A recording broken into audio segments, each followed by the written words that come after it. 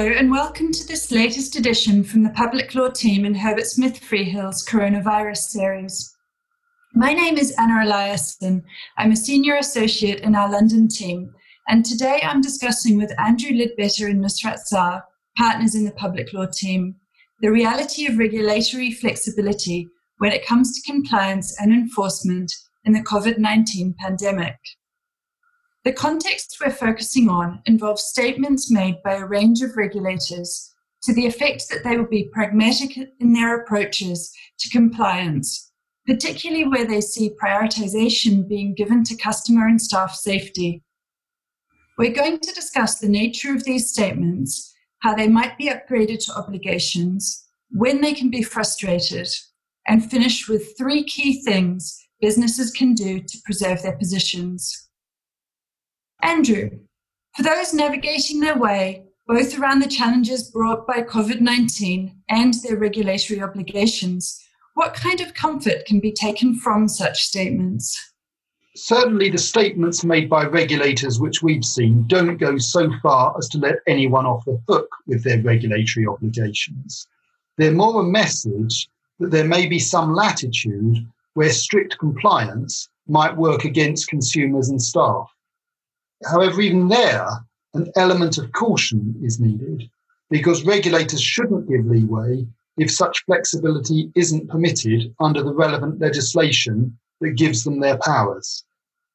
That said, where specific statements have been made and you fall within what they were contemplating, I think that does lead to some kind of expectation that the regulators will follow through consistently with what they've said.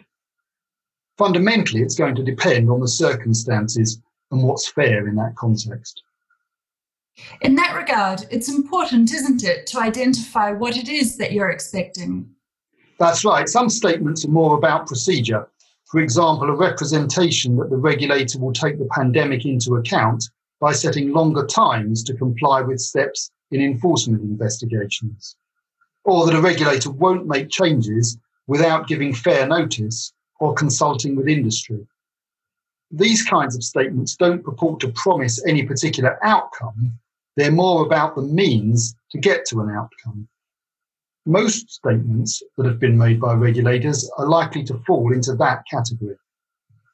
However, some statements could be characterised as offering substantive benefits.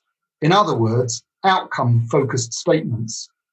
For example, some regulators have said that non-compliance will be taken full account of in enforcement decision-making, where that was to protect consumers from immediate harm. This could be taken to imply that no enforcement consequences would follow. Statements giving procedural expectations are likely to be easier to hold a regulator to, but that's not to say that substantive statements can't be made to stick. Let's talk about how a statement can be upgraded to an obligation. It's well established that where a public authority makes a representation that gives rise to a legitimate expectation on the part of the recipient that it will be fulfilled, the courts won't let that be frustrated where it would be unfair for the public authority to resile from its word. Nusrat, what key factors would you highlight? Well, first of all, a representation or promise by a public body doesn't have to be express. It can be implied. So, for example, from past conduct or a practice that has otherwise been continuing. But either way, it's got to be clear and unequivocal. Secondly, the promise needs to have been made either to you or a group that you're part of. So in the COVID-19 context, the statements published by various regulators appear to apply generally to those they each regulate. But our experience is that regulated entities have their own relationships with their regulators, and as such, expectations might differ depending on any specific individual communications too. And I'll come back shortly to how the idea of equal treatment might apply. Thirdly, any expectation you have needs to be legitimate. So that means, for example, it shouldn't be qualified in any relevant way. So where some regulators have suggested that they wouldn't intend taking enforcement action against businesses who are engaging in conduct that might otherwise raise issues where this is to protect consumers, this is obviously a qualified representation. Businesses seeking to rely on this would therefore need to show that their conduct fell squarely within the aim of protecting consumers. And this could quite easily become complex, where action is taken for multiple purposes, and in particular where self-preservation is also an aim. Also, where there is a primary protection aim, that needs to be kept under review, since the situation with COVID-19 is far from static. Where someone is seeking some form of latitude from a regulator, legitimacy also usually requires that entity to have made full disclosure to the regulator first. However, with COVID-19, some regulators have either stated or implied that they expect businesses to get on with measures without the usual dialogue. Nevertheless, for any actions that could otherwise attract regulatory attention, it might be prudent to update the regulator in a timely way. You mentioned equal treatment. Of course, the Supreme Court has recently reminded everyone that equal treatment is not a standalone principle. So how does the idea fit in? So just because one entity has been treated by a regulator in one way doesn't mean that another entity can expect the same treatment. So the courts do look at inconsistent treatment to test whether that offends other public law principles, such as irrationality and procedural unfairness. Consistency is not an absolute rule. However, where a regulator represents that it will apply a single set of legal and policy criteria to a group of parties falling within the same area of business activity, this can create a legitimate expectation of equal treatment as between those in that group. Moving to reliance, it's established in public law terms that someone seeking to rely on a regulator's promise doesn't have to show that they acted to their detriment or changed their position in any way. But it's still relevant. Andrew, could you explain how? Yes, it's often looked at by the courts when they consider how credible someone's case is that the promise existed in the terms that they're claiming and that they really believe the regulator would be bound by it. Also, where there is detriment, this goes to show how fair it is, or indeed isn't, to allow the regulator to go back on what they've said.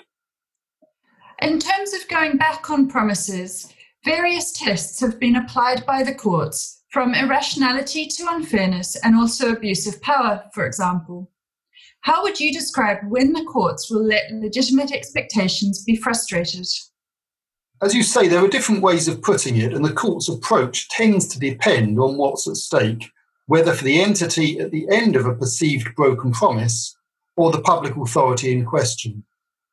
Overall, it often comes down to an assessment of the regulator's public interests against the individual interests of the entity looking to rely on what the regulator has promised.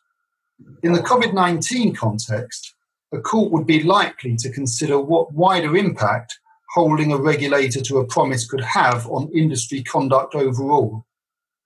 But where a business has in good faith relied on regulatory latitude to take measures that demonstrably help consumers, a court is likely also to have some sympathy for that business.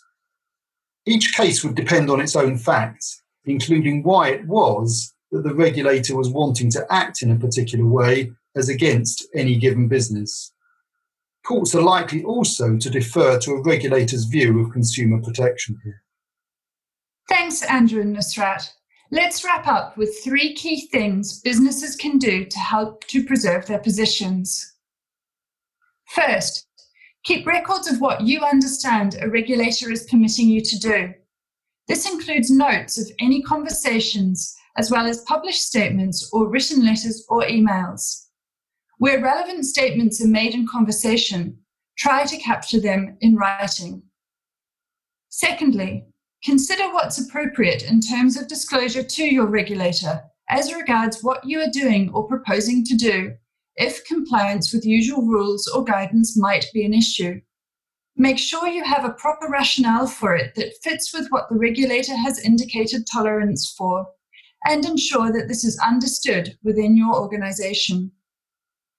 Thirdly, if you are affected by a frustrated promise which you are concerned about, seek legal advice early at the time you consider that the promise has been broken. Claims to enforce legitimate expectations against regulators are often run as public law judicial review proceedings. The usual time limit for such proceedings is promptly and in any event within 3 months of the grounds arising, with the courts placing emphasis on acting promptly and it being unusual for the courts to extend this basic time limit. Thank you for listening. We hope this has been of interest.